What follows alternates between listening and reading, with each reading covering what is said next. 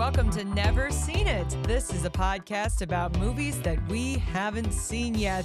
I'm your host today. My name is Betsy, and with me as always is my co-host and my husband, Trent. Hey, Betsy. Trent, what was going on there? That was a little intro music. A little intro music. Are we trying to actually be fancy now? Betsy, it's been almost 3 years now, and we finally got some intro music along with a brand new audio setup. So if we sound different, that's why. I hope it's for the best. I hope it is certainly better than what we've been working with, because we would like this to sound good. And if you've been listening all these years, or this is your first time listening to us, we thank you for you joining us today for our ongoing Oscars series. We are doing entry number 7. Are we up to? Yeah, 7. I think we're up to 7 of 10 Best Picture nominees. Today, we are watching the movie that we have been waiting to see for I don't know how many months. This one has taken a really, really long time to get to our local area. When they say playing in select cities, our city is never select. No.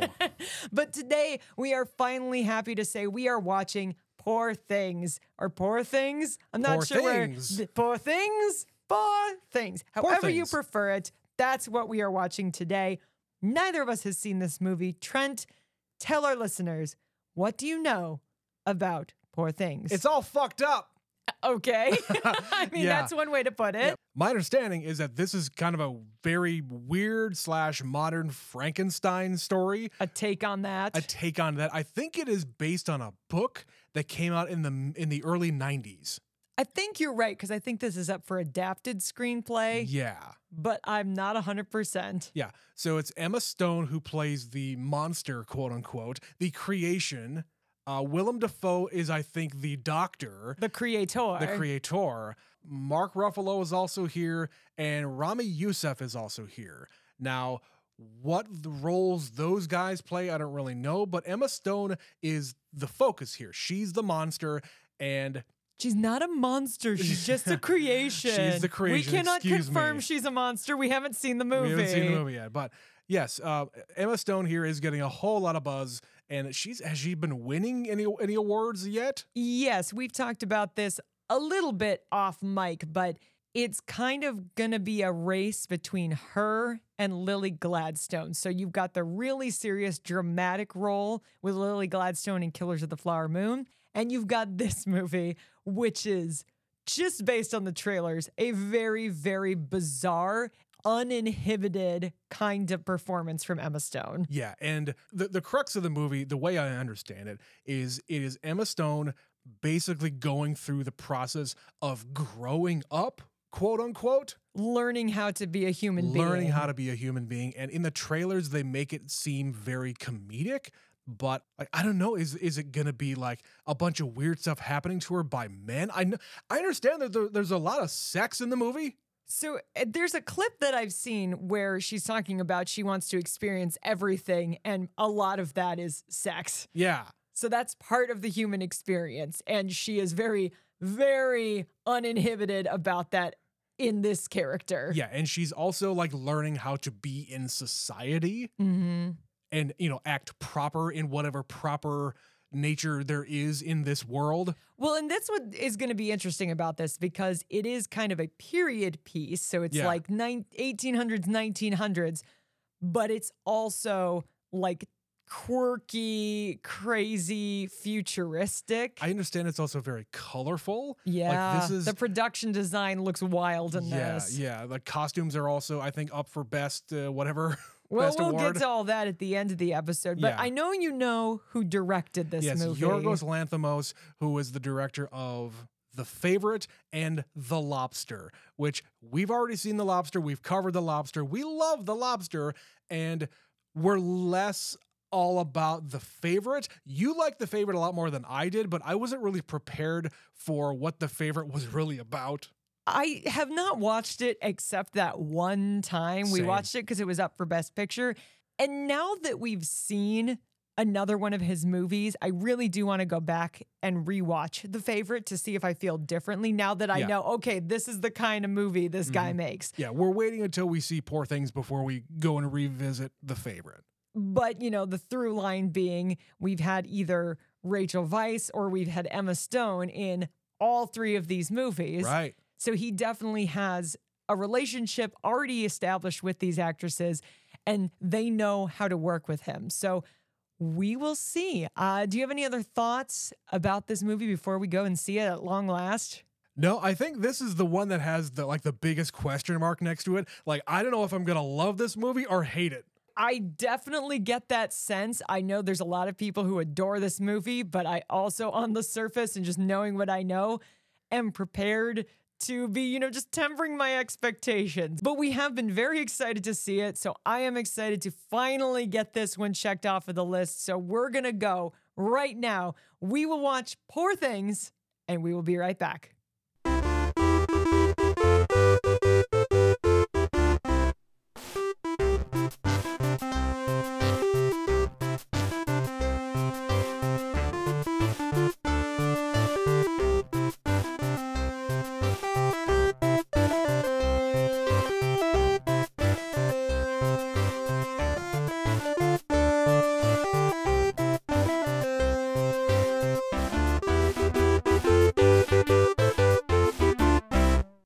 And we are back at long last. Poor Things. We have done it. Trent, what did you think of that movie? You see one fairy tale Frankenstein fuckfest film, you've seen them all. I disagree. I think there's always room for a what? A what now? One of those things. There's always room. One of them. Man, I mean, just that line, I would say that was a fantastic one of those movies. It's definitely weird. It is fitting right into the rest of the Yorgos Lanthimos canon that we have so far seen. Yeah. Yeah, it is just one of these like weird fairy tale movies, and I am growing very fond of them. I mean, it's a weird like adult version of this kind of story, but at its core, it's a very lovely kind of a thing. There are thematically a lot of things going on in this movie that we will dive into, but I had one way of describing this movie, and see if you agree with me. It's like Yorgos Lanthimos woke up one day and said, "What if Tim Burton movies fucked?" Yeah. That's what this felt like to me, where it's in that time frame where the only other person who's really known for making this kind of a movie is really historically Tim Burton. Weird stylistic things, at least in the past like 3 decades. Yeah, quirky. And there's also kind of, you could say it's a combination of Tim Burton and Wes Anderson. Like there's these crazy pastels and things, but it is also 100% just Yorgos Lanthimos. Like he has picked up the baton of weird little filmmakers everywhere. And I could see how people really, really enjoyed this. I could also see a lot of people hating this movie. I think you're right, because wow, there's a lot going on here. And that's not just to say, hey, we're a couple of prudes here where we can't handle, the fact that Emma Stone is naked half of this movie and is having sex with whoever that she wants. But you know what? This is, if nothing else, a female empowerment movie. Oh yeah, this is all about feminism and self-discovery, and everyone who sucks in this movie is a man trying to keep a woman down. Yeah. But then there are equal parts, there are men actually trying to help her. Like every once in a while, there is a man in her life who is trying to do something nice. But for the most part, they're all a bunch of shits. They're all terrible. Even the ones who are nice are still trying to find ways to control her. But because she is her own person who is discovering this wonderful adventure called life, she is not letting them tell her what to do, because she is a woman who knows her own mind, even though her own mind isn't her own, but it is. It's very complicated. The thing that I wrote about that, Bella is Schrodinger's baby mama. So she is at the same time her own mother and her baby and nothing. What is that thing about traveling in time and becoming your own grandfather? It's something like that. It's kind of in that vein where it's just like you are your own mother, but you are also your own child. Yeah, it's the thing from Futurama. So I did know that is how she came to be. I had no idea, and I was floored. I love that. I love that. It was something that I think I saw in passing because when you spend too much time on the internet on a movie that you're trying to avoid spoilers, you are inevitably going to find things. And it's not really a spoiler, it's just a specific detail that's not in the trailer. Yeah. So the long and short of it is this woman at the beginning of the movie, we see a nameless woman on a bridge and she throws herself off. What we don't know is that when she killed herself, she was also very, very pregnant. So Willem Dafoe's character, Godwin Baxter, a mad scientist of sorts, and he's not really mad, but we can get into that more. He gets this body and decides that he's going to save both of them because he sees an opportunity. So why the hell not experiment? Because that's what he is about. And he takes the brain from her baby and puts it in the adult body. So what we are watching, the beginning of the movie and as it progresses, is somebody who is in their infancy learning about life and how to exist. Yeah, the brain of the baby is going through an accelerated, I don't even know what you call it. Evolution. Maturity. Yeah, growth. Yeah. And I don't know why it's accelerated. I mean, I don't think it has anything to do with the fact that it got put into an adult body. I mean, it's that thing like when people get organ transplants, sometimes if you are an adult, you might actually end up with the liver of a child or something. It does occasionally happen because that organ will still continue to grow. So like when the brain is put in her, it's a teeny tiny baby brain. But over time, that brain is going to get larger. Yeah. So you're right. Maybe it's just because her anatomy is already telling it, I'm an adult, grow faster, heal quicker, be stronger. Or it's just because she's put in an environment to learn quickly, she is learning quickly. Yeah, that's not really explained, but I don't think it really needs to be. Trent, there's so much in this movie that doesn't need to be explained. No, it's fun enough, the fact that when we are introduced to Bella, she is essentially testing out her motor skills and her language skills, and she's learning very, very quickly. I understand entirely why Emma Stone is being praised for this movie because it's basically like, okay, so you're a baby. You're an empty vessel. You're an empty vessel, but then you're a toddler, and every day you learn something new. Right. And like from the moment we meet her, she's very awkward and she walks the way a small child walks. And she has like very, very small vocabulary, down to the fact where she just says ba, bo, ga. And she knows who a couple people who interact with her are. Yeah. And she knows to some extent good and bad and right and wrong. Like she knows she's not supposed to pee on the floor, but she goes, wee, and then does it. Wee, because there's somebody there to clean up after her. Yeah, there's no self-control. She hasn't learned self-control. She hasn't learned what society expects of her. She, like you said, is an empty vessel.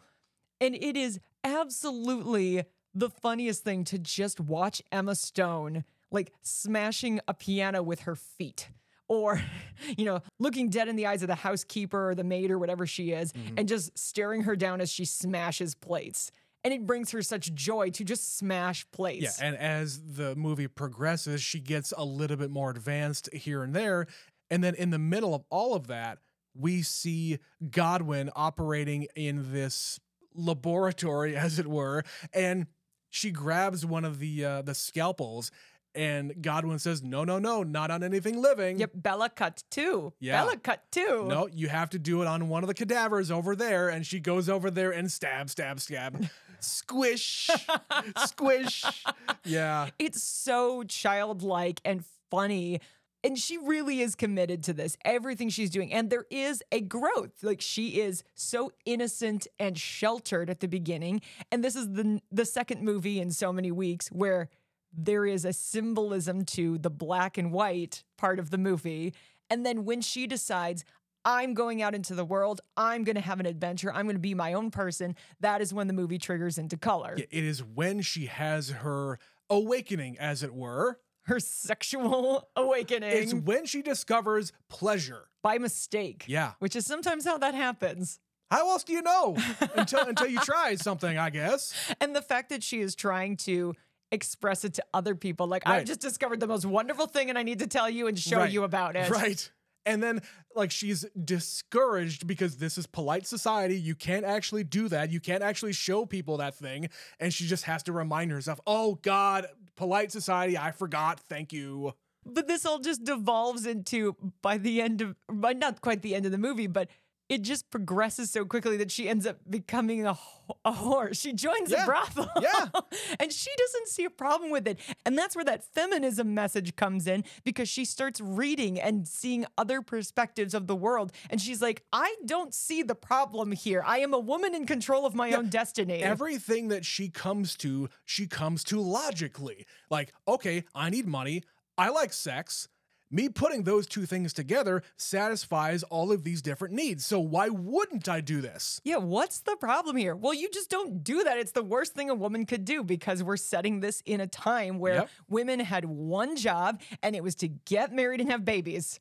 That was your job. You make babies. You're owned by your husband, your man, whatever it is. We do not care about your opinions. You do not get to have a say in this. You just do what you're supposed to be doing. And that's the end of it. And then you die and your life is miserable in most scenarios. And meanwhile, throughout that entire progression there, she's hanging around with a socialist. Yeah. And she says, when she's trying to explain her positions on things, she says, we're our own means of production. Everything that we need, we can get through our own bodies. If people want to use our bodies for money, then guess what? That's what we're here to do. Yeah, nobody is making us do this. She even has an argument with the brothel keeper saying, wouldn't it be happier for everyone if women got a say? Like if we could choose the men and not the other way around? Right. But she's quite appalled at the realization that sometimes the men prefer it, that they don't get a say. Quote, some men enjoy that you don't like it. Yeah. So there's little moments throughout this journey that she is on where she is exposed to the realities of the world. Yeah, and I think that's the most important part of the journey, that there isn't joy in the world for everybody. The world is more messy and depressing and whatever, negative things that you want to say. She's realizing this in real time, and the reason why she doesn't already know this is because she's been sheltered. You know what this kind of reminds me of, and I just thought of this? In The Fifth Element, when Lilu is this creation where she is born at the beginning of the movie and she has accelerated learning, trying to figure out everything in the world and all of human history, and she is compacting so much information in her brain. She has the superhuman ability to learn things, and at the same time, she doesn't know like social cues. Yes, it's the same thing where you're just figuring it out as you go.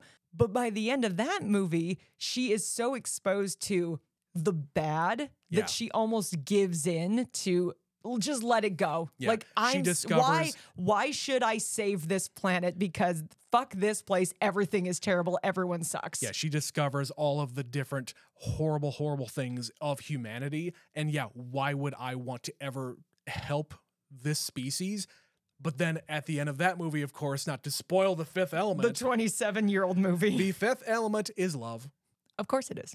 And you know what? There's love in this movie too. But it's the similar thing where Bella is going through this journey and she does see these terrible things.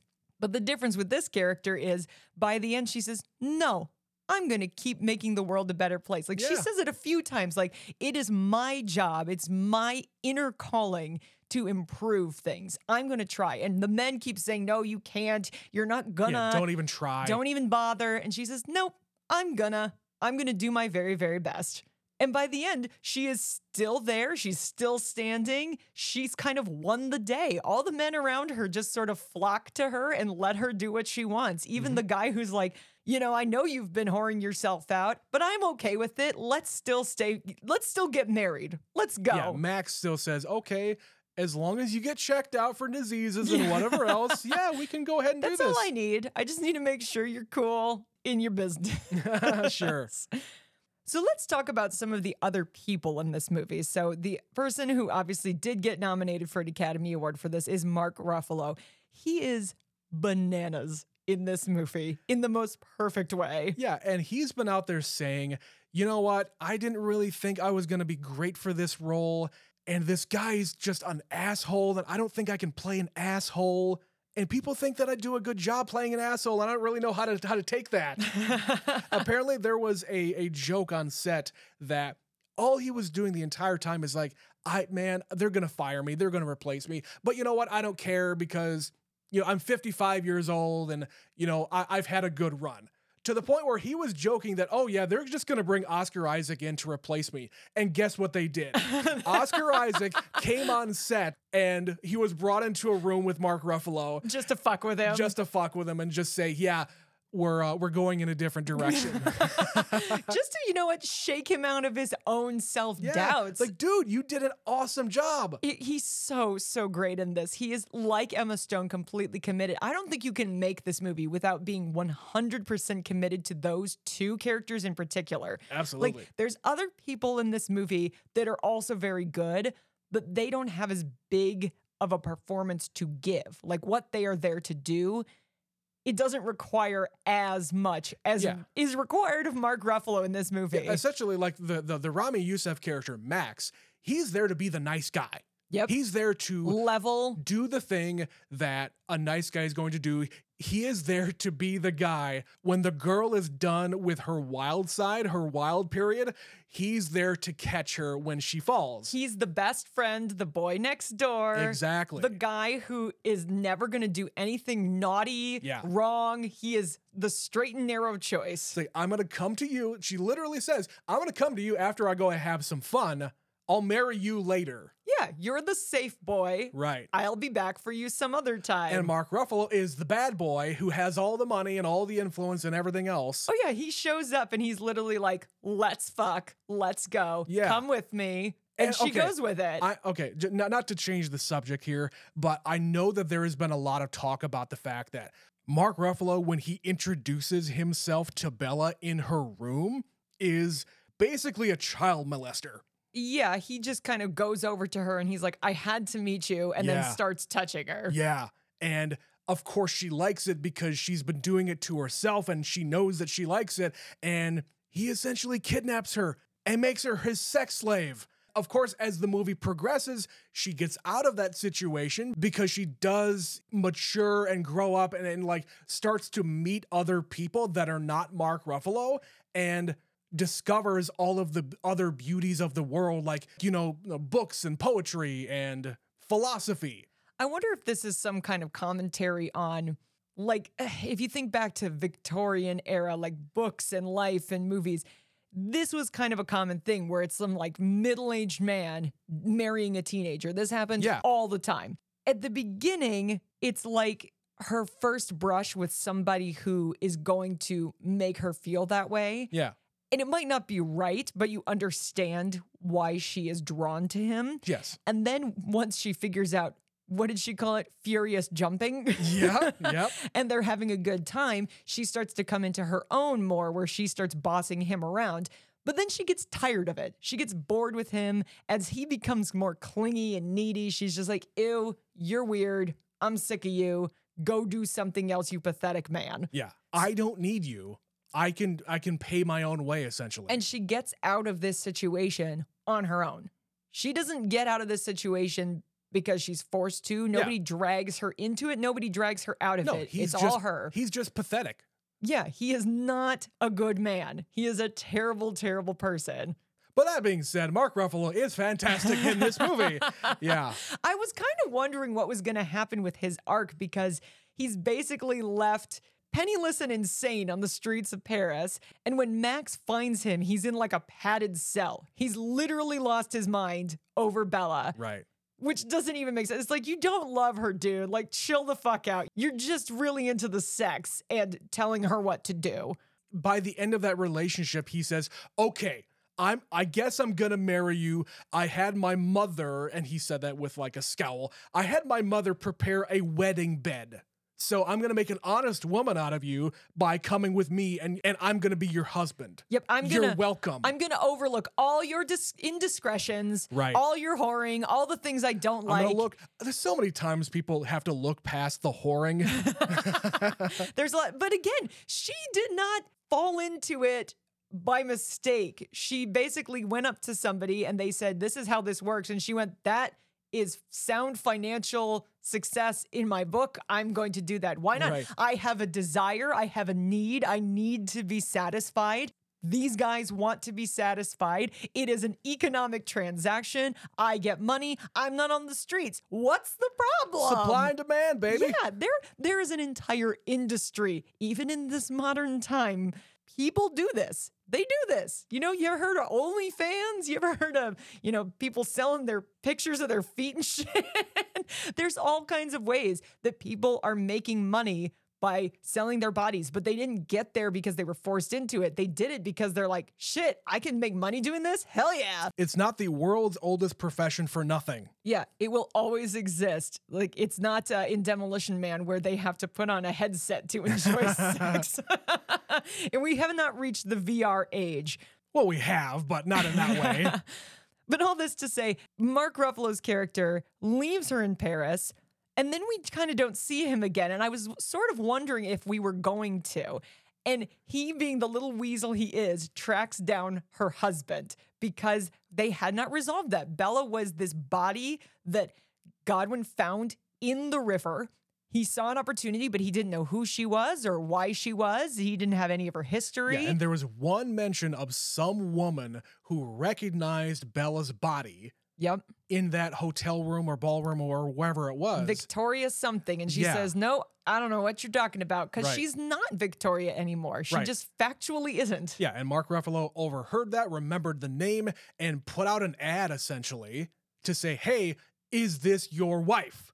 And of course, at the end of the movie, her husband actually shows up at her wedding and takes her away. But she chooses to go Again, there. she is not taken away. Right. She says, I would like to leave now because everything is an experiment. Everything is an experience. Right. She wants to see what this guy is, who she was. She knows the truth about herself. Yeah. So she is completely in control of her own destiny.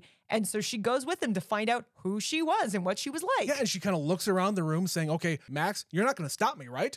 And he shakes his head. No, I guess I can't because, number one, we're not married yet. And number two, you're your own person. You're going to go off and do whatever you want to do. And if he really is your husband, what am I going to do? This is the society where you don't marry another man's wife. Right.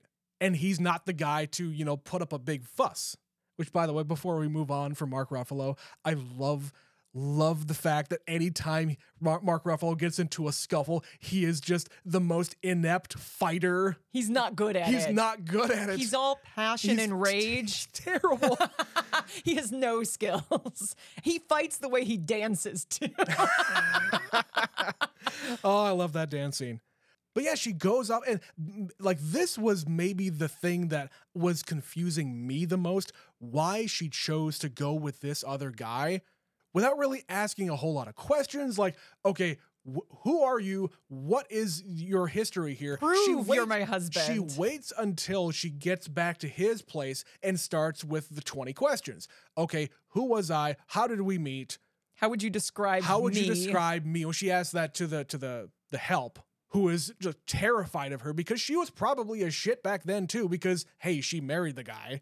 Yeah, and he says we enjoyed a good joke, and his his demonstration of a joke is making It's cruelty. It's cruelty. Yeah. And she says, so I was a cruel person. I wasn't a very kind person. And he's like, don't make me laugh. Like, you were like the worst. And she referred to the baby as like the devil, the monster. Yeah, which again is hearkening back to Frankenstein. Mm-hmm. It's fitting because, of course, the monster is herself. Yeah. But it's all this journey. It's circular. She was not a happy person and she truly died and she was reborn a much better and happier person who is in control of her own destiny. Which, of course, when you're talking about, a baby and like new life, that's essentially what she got. She got her baby's new life. Yeah, some people, if they have an experience like that where they have a near-death experience or they survive a suicide attempt, if they find themselves in that position, they have that kind of second chance at life. And in her scenario, it's her child's life that she is living. But all roads lead to she's much happier and better off. And she is so in control of her destiny that she's like, I am not about to let some man get some cheap doctor to literally cut off my clitoris and take away any pleasure I have. That's Yeah. not happening. Yeah, like this guy is like a cartoonish villain because He's over the top. he's yeah. very over the top because he says, okay, your job as my wife is to make babies. I wanted you to have that baby, and clearly she did not want to have that baby. But she was doing what she was told, as was the expectation in those days. Exactly. And you should never derive pleasure from sex. So you're going to be a baby maker from now on. You're going to remain married to me, and you cannot leave the premises. I'm going to lock you in like you were locked in at the beginning of the movie. Exactly. In a prison of my own design, of cruelty and malice and, just literally turning into, again, a sex slave. Yeah. But in this scenario, you really will be, because I am not as kind as other people have been. Right. Like with the guys in the brothel, she would get them to tell her personal things about them. I love that little scene. And then she tells them a joke. And she says, and then we'll have a quick sniff test, and then we'll get to business. And it will make it a better experience for all parties. Yeah, she's making the world a better place, Betsy. Yes. Meanwhile, this other guy doesn't seem that interested in being married to her at all. He's just interested in having heirs. So when she says, fuck no, you are not doing that to me, this ain't gonna happen, she throws the drink in his face, which is full of, what is it, chloroform? Is that what he said? Yeah. And she could help him. She could leave him to bleed to death. She takes him to the surgeon. She says, Max, we need to fix him up. Mm-hmm. And then while they're in there, she takes up her adopted father's work and puts, I guess, a goat brain in his body. Yep. Yep. Because why not? Make him more docile, make him kinder, put him in his place, and he's going to be so much happier as a goat. Yeah, I guess. And I didn't know that Christopher Abbott was in this movie. That's not a guy I've seen in a ton of See, things. I don't know that guy's name, but his face looks really familiar to me. He was in the first season of Girls. Oh, that guy. Okay. The guy who left guy the who show. shaves his head, yeah. Yeah. And then when he showed back up a few seasons down the road, Yeah. it took a hot minute to realize, wait, that's the same guy. That's that guy, yeah. Yeah. He left that show because reasons, I don't know. I think he was not wanting to get pigeonholed into television. Yeah, he had bigger plans, but then those plans backfired. They really haven't panned out. But look at him now. He was in a movie last year, I think, with Margaret Qualley, and now he's in this one, also Okay. weirdly with Margaret Qualley. Another person I forgot was in this because she's not really that present. Like she is the replacement Bella. When she leaves, Bella leaves. Willem Dafoe's heart is so empty. He says, we need another body. We need another body. I need to not have it be about feelings. I let feelings get in my way, and that's why Bella left. So I need this. It's all about the science. It's all about the science. And they create another woman with, I assume, a baby brain. And it's Margaret Qualley. What was her name? Felicity? Felicity, yeah. And she does not have as much time for us to see her development. And all she says is, Bella whore, Bella whore. Bella whore. Yeah, she gets there by the end. By the end, she, catches the ball instead of it letting hit her in the face. So that's something. Sure. Progress. Yeah. She was good the little bit she was on screen because once again, you are doing a smaller version of what Emma Stone is having to do in this movie. Mm-hmm. And I just touched on it, but we haven't talked at length about Willem Dafoe. So obviously he is the one that everybody was kind of surprised didn't get nominated for Best Supporting Actor. But I'm going to be honest with you. He's very good in this. But if somebody has to be culled from the herd, especially if we have two guys in the same movie, Sure. I would have picked Mark Ruffalo myself. I agree. And I think, yeah, you're right. He does do a really good job in this movie just by, you know what? He's like the gentle like monster or the gentle giant, if you will. But, you expect, okay, this creeper guy, he just made this creature, this girl, for his own devices. Like he's going to just keep her in his castle and just keep her as again, a sex slave. His mistress, his whatever. Yeah, but he's got such a history with his own father that just experimented on him, which is why he's all fucked up. He has daddy issues. He says he's a eunuch, so he couldn't even derive pleasure from sex anyway. What did he say? It would take all of the electricity In to North power North London Right. to get me any sexual gratification. Yeah, so this is all about the science, and he says the paternal instinct took over, and she just kind of became my daughter. Which is why he's so broken up about it, but he does let her go. Like she Yeah, says, you're going to try to stop me. I'm telling you at midnight tonight, he's taking me away. I'm going to run away. I'm telling you the plan. I know you're going to stop me, but you need to let me go. And that is the moment that every parent has to go through. You have to let it go. And at the moment that she's going to leave, he literally like stuffs some money into one of her dresses and sews it in. Yeah. So it's like secret money in case of an emergency. Right. And then, kisses her on the cheek and bids her farewell. And like, again, as a real parent, that's about all you really can do. You can provide financial assistance. They're there to, receive and send letters, little Advice. correspondence here and there, and just be kind of a sounding board to the rest of your life. But ultimately, by creating this person, you created a person. She has to be free. She has to spread her wings and fly. Yeah. And, by the end, like you said, she is taking up the mantle of being this weird surgeon. She goes to school while she's, doing her duties at the whorehouse. It all started with stabbing corpses in the eyeballs. Yeah. Squish, squish. And now she's going to pass her exam and become a doctor and carry on her father's work. It's cool that he is kind of, like you said, the monster. They flip the roles in this, where he is really deformed and they don't go into why.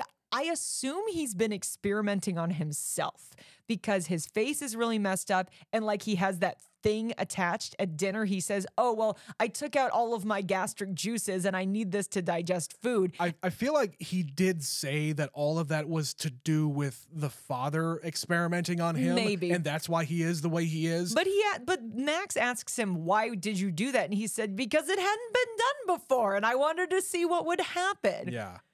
What do you think the deal with the bubbles are? It's just whimsy. It's their version of whimsy for this movie. This movie, if it is nothing else, it is fucking whimsical. It's really dark, twisted whimsy, but I don't know a better word than whimsical for this movie. I think you're right. I mean, it's just this one little extra thing. It's kind of the Willy Wonka effect. Yeah. Yeah. It's very colorful at times. It is like the weird fisheye lens, which there's so many different camera tricks here. There's so many camera tricks. I would be very okay with this movie winning production design. I understand now why it got nominated for that because it's cool to look at. Like you said, they built pretty much everything on a soundstage. Yeah, everything in this movie is basically on a soundstage. It is painted sets. It is just all constructed, except for the one scene in the ballroom. That is on location. But it's very like ethereal and whimsical and dreamlike. And there are these crazy costumes and crazy things going on. But it's a whole mood. To go along with all the visuals, we can't talk about this movie without talking about the weird just score about it, because everything having to do with the score just makes you very uneasy, but that's by design because Bella as a person is super awkward and just going through life in a weird, like, uneasy state. It's again very childlike. It's like you gave the kid an instrument and said, here, play this score. And they're sort of doing it, but they're constantly like bending the notes or making a mistake. The notes are really bent. And even when we are introduced to Bella for the very, very first time, she's like banging the table on something and she's banging it along to the score. And like when she's playing the piano with her feet, there's shit like that throughout this whole movie, which I would be fascinated to see the sheet music for this because is it written this way or is it, okay, here's the right notes, but play every single one wrong. Play it like, do this part is fucked up. It really adds to the movie though. It's when you put all those pieces together, the score just really ties it all in, brings it in, and it fits together so perfectly like a little puzzle because you know what's going on, but you also have no idea what's going on. And so it's very exploratory. It's very uneasy. It's feeling all the things that she is feeling as she's going through this movie. So very effectively. But really, she's not really feeling uneasy about anything. She's the most confident person in this entire movie. So would you say that it's more the outsider's perspective? Like us watching her, we are nervous for her. We are scared for her. Right. That's what I'm saying. Another thing about this movie that I quite liked was the costumes and like some of the choices that they made. The way that she is always in a dress, but she never wears the dress correctly. No, and she also hardly ever wears shoes. She is barefoot like 80% of this movie. Or she's just wearing boots, but they're not like laced up, or No, they don't go she together doesn't with have what she's wearing. stockings. No. Yeah, there's a lot of times where her outfit, it looks like a child when they dress Yes. themselves, and they're so proud. They say, "Look, mommy, look what I put on." It's so big. And it's like, yeah, you got your shirt on and you are wearing underwear, but there's that scene at the beginning where she's wearing the bustle, like that thing swinging around where it looks like she has a tail. It's a bustle to make your butt look really big, that 1800s, 1900s thing. Okay. But she's not wearing her skirt, so it loses the effect. She just looks like an insane person. Yeah. And for the first part of the movie, she never really wears a complete outfit. She is just a child at home in her sheltered life. She is rarely wearing head to toe what she should be wearing. When she goes to Lisbon, she starts putting more outfits together where she is wearing a skirt and the dress with the giant sleeves. But you're right. I think when she does put together the outfits, it is as if a child put it all together, because in their mind, it all fits together because it's all the same color or whatever. Or just look at my creativity. It's creativity. It's It is. discovering what you like and how you want it to go together. And as the movie goes on, when she's in the brothel, she's, naked most of the time, so she doesn't worry so much about an outfit. But when she is dressed, she's going to a school. And so she's basically wearing like a school uniform, like that all black contraption. Sure. I liked the part where she took her fellow brothel mate to the school and she's eating a croissant, critiquing the work of all the boys, where she's just like, this is sloppy work, this dissecting of this human. Right. I could do so much better myself. And this is what she does when she misses home. Yeah, she does say something about, this is just like home. When she's homesick, she goes with her croissants to whatever you call it, the morgue, I guess. But then by the end of the movie, once she is like complete again, I guess, if you want to say it that way, she is very like mature looking. That very last scene in the garden, she's wearing this like beautiful sweater and her skirt, and she's drinking a martini, and she is completely in control of her situation and herself and her outfit, and everyone around her respects her and loves her. And then there's a goat man. Yeah. Yeah, you're right. The entire movie just is very full circle. Like, she is taking over the family business, which is the same thing that happened with Willem Dafoe's character. He took over his father's fucked up experiments.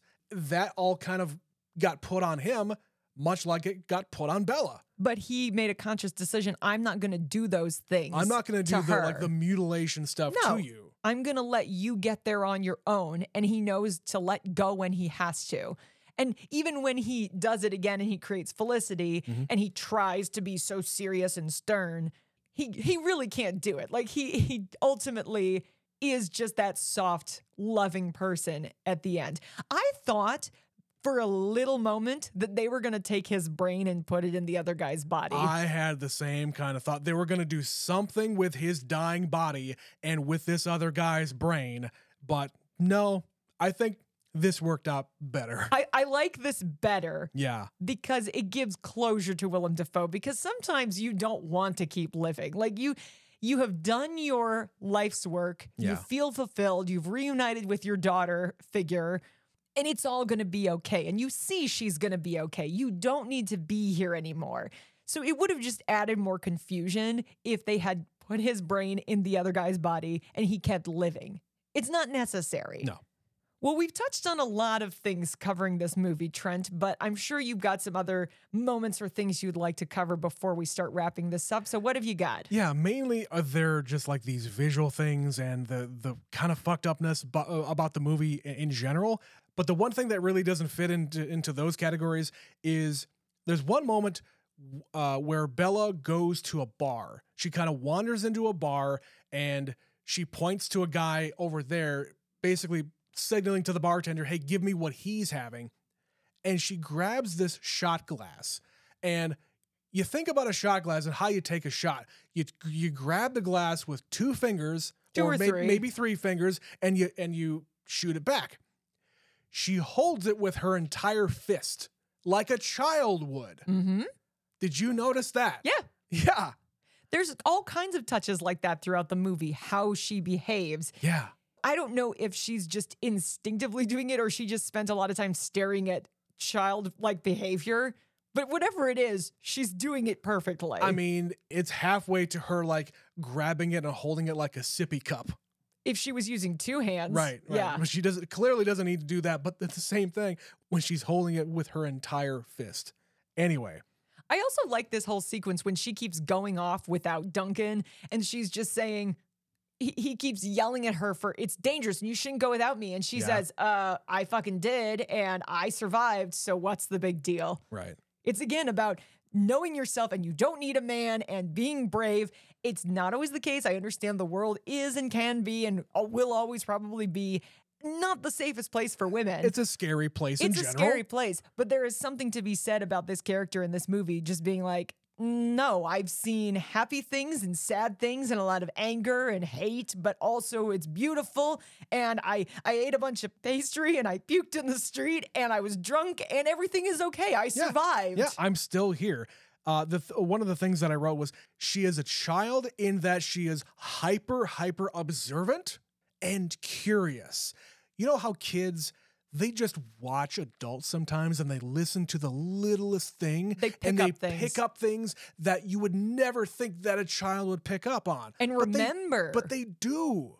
I think that's the most unique thing about this character is that she is that curious and that observant about things. And it's something that people in general lose. As they get older, they stop being curious. Totally. And they just go about their lives and they get miserable and they wonder why. Yeah. And it's like, yeah, because you stopped being curious. You stopped experiencing the world. You're just in the world. You're living, but you're not alive.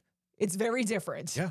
She is very alive in this movie. She is not wasting any second to experience anything and everything she can. And if she doesn't like something, she says it. And if she loves something, she wants more of it. Yeah, and think about your own life. Like the time when you were a child were your formative years. She doesn't get to have those formative years. She has to do it now. Those are the years right now. They're happening as we speak. At an accelerated pace. Moving on to some other things I wrote down.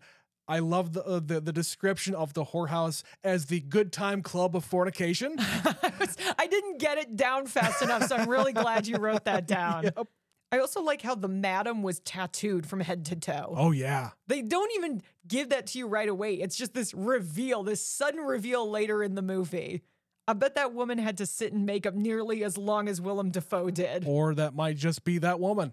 Maybe. I have no idea. Maybe some people are really good at hiding their tattoos. Speaking of really good lines or like just creative ways of describing things, when she discovers that she can make herself happy, she says something to the effect of, I discover happy, I can be happy when I want, or something like that. I figured out how to do that. Yeah, I figured out how to be happy when I want. Let me show you. It's amazing. The rest of the stuff that I have basically has to do with all of the different animals that were created. Oh yeah, his smaller experiments. Yeah.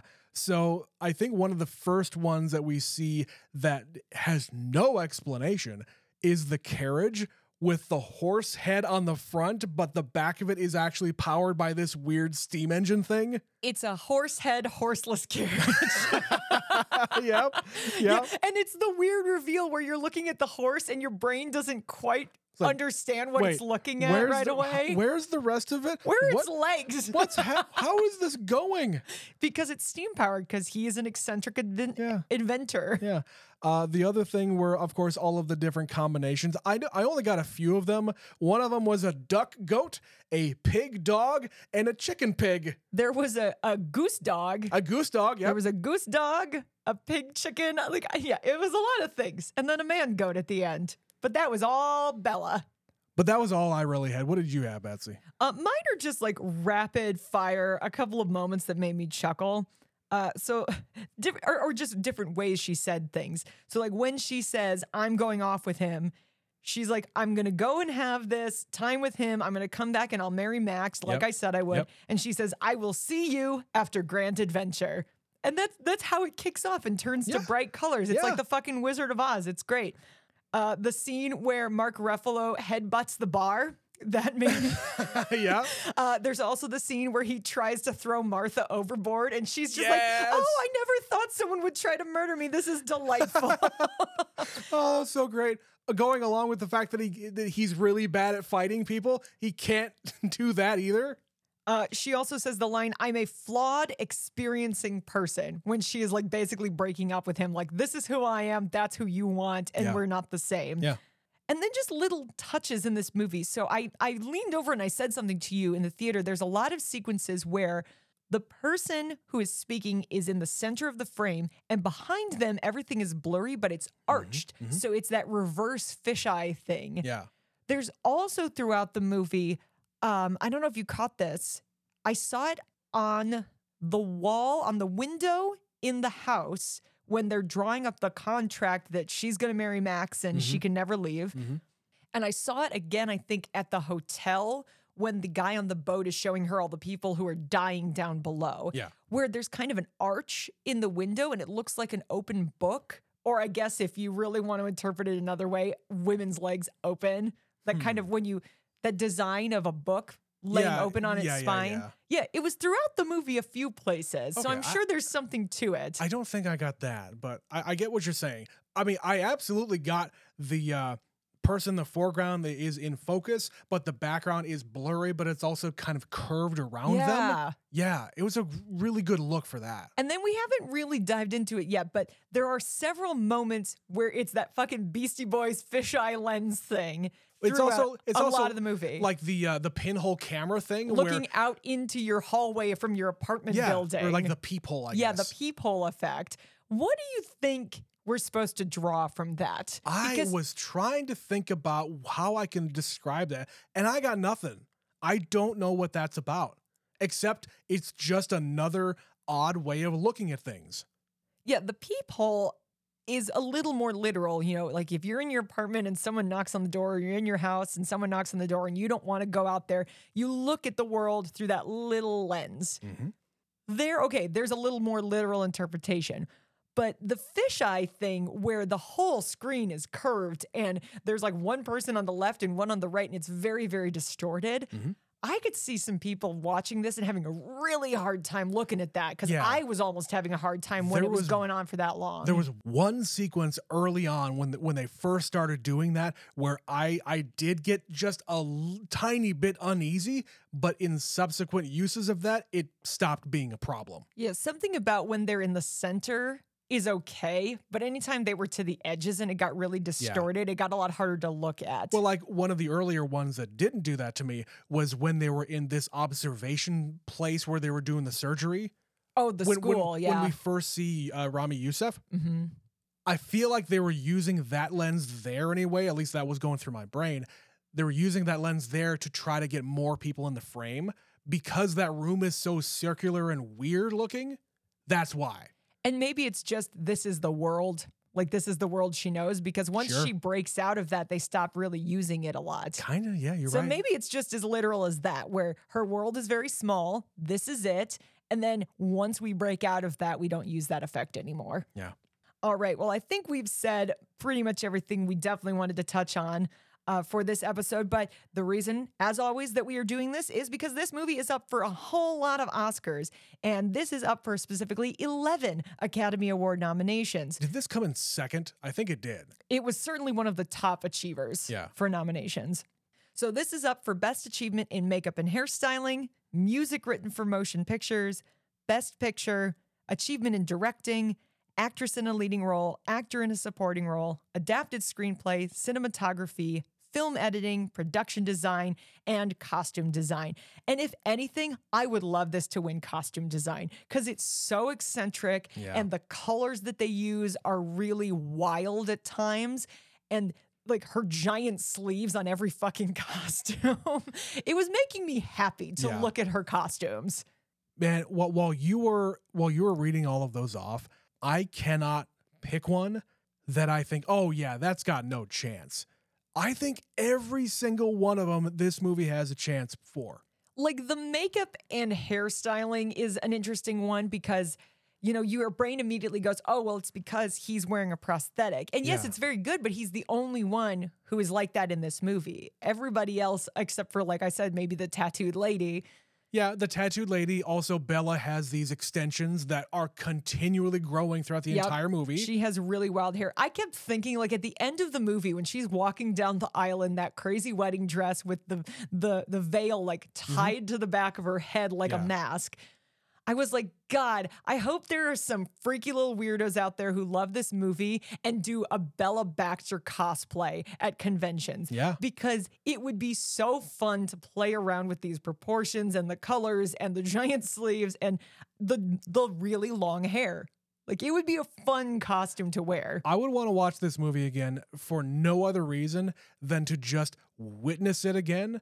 If not, I mean, not for the story or anything, because I got that, but just to look closer at how everybody is kind of made up. And I think the other like characters and scenes that you're talking about here as far as costumes is at the whorehouse, really. Because when all of the ladies get lined up, they're all in different kind of getups. And different makeup. And all and- different makeups and hairs and everything like that. Yeah. But I get it, but I also don't get it, because usually the hair and makeup, it's in these movies that are really extensive, where it's a lot of prosthetics and it's a lot of this and it's a lot of that. And we talked about it a little bit in Maestro, where the big piece is the singular thing and it's Bradley Cooper's makeup. In this, Sure. it's Willem Dafoe. So we'll see. I think it maybe has a shot. I think it's maybe more interesting than Maestro in that category, because there's so many more people and this is very eccentric and very of the time. Well, and that's what we talked about with Maestro. That is the only category where I think, okay, yeah, this got a chance there, but nothing else. This one, I think it's up there with all of them. I think It's crazy. I think this one is a lot more technical for like I said, costumes. I would love this to win costumes. Again, I have to go and look at it, the entire race, to see Yeah, where and I we're think it not might done yet. land. No, we've got a lot more to go through. And then we got to debate what we actually think might win. Not that it matters. We don't vote, but it's interesting to hear your opinion. But the production design, I would not be mad about that either, because everything is very meticulous. And like the closing credits, we usually in movies like this, when the movie's over, we get up and we leave. But there was still stuff on the screen, and we're hearing this kooky score. And We're the last ones in the we're theater. the last ones in the theater. And I'm just looking at the tiny details. That's basically what they've done, is they've zoomed in on a little corner of this set. Yeah.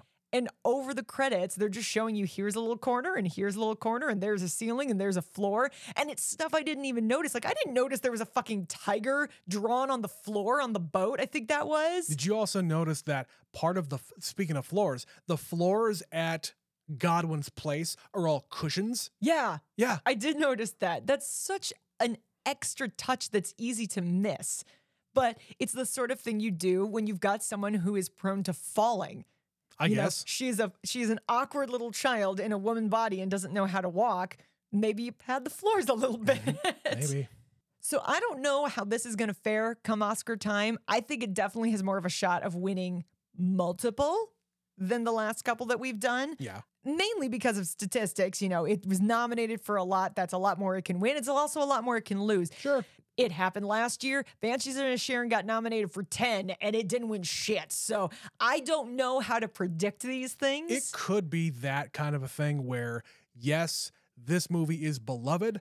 However, so many other things just outranked it, and it sucks. I want this. Okay, wrapping up here. We can talk about the rest of them here if you want, but I really kind of love this movie. So far, I think this is the movie that, I really like Oppenheimer, but that is that kind of a movie, and it's really speaking to me because I like, historical dramas, but I also love a really fucked up movie, and that's this one. And I'm all the way there because it's kind of having that Everything Everywhere All at Once vibe where, you know what, the director here, the writers, they know what they're going for, and they went for it. They got the budget and they were able to do it. They nailed it. Yeah, they were completely uninhibited, like this character. Everybody knew the project they were making, Yeah. and they gave it 120%.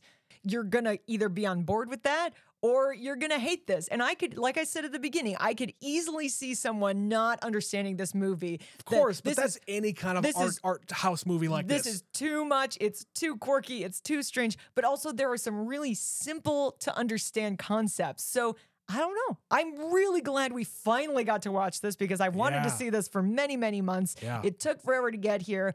I'm glad we finally did it though. All right, but with that, that is going to do it for Poor Things. If you loved this movie or if you despised this movie, we would love to hear your thoughts. You should email us neverseenitpod@gmail.com. We did get an email from our superfan Stephanie about the first in this most recent series that we're doing, Maestro. She begins, "This was an okay movie. It was fine, but I was not super connected to the characters. I didn't really feel anything for Lenny. I liked Felicia, but didn't really feel any specific emotions about her until redacted for spoilers." Okay. All right. So yeah, she kind of feels the same as us, where it's like, it's not bad. I think it's better than people thought, but it's maybe not his best work. I don't think it'll go down as Bradley Cooper's masterpiece. Definitely not. I mean, we talked about in the episode, I can see why, like, this is the kind of movie that gets nominated for Best Picture, but not much else. And yeah, it's an okay movie you can just kind of throw on if you like the guy or you like the people in the movie, but it's less than the sum of its parts. Fair enough. But she continues, speaking of the sum of its parts, "The filmmaking was interesting, and I thought there were some really beautiful shots. However, it was all over the place, and there were some unnecessarily long shots of Lenny conducting. Carey Mulligan was fantastic. She is so subtle but powerful. There were some really good acting moments for Bradley Cooper, too. Oscar-wise, I can understand the nominations for makeup, sound, cinematography, and Best Actress. However, I don't know if it will win any. I watched May December the other day. It was okay. It had a similar music issue that Leave the World Behind had, where the music created tension where none was necessary. I get that this woman that fucked a teenager is shady and bad. I don't need crappy 90s made-for-TV music to tell me." All right. "Other than that, the acting was good, but the movie overall was just okay."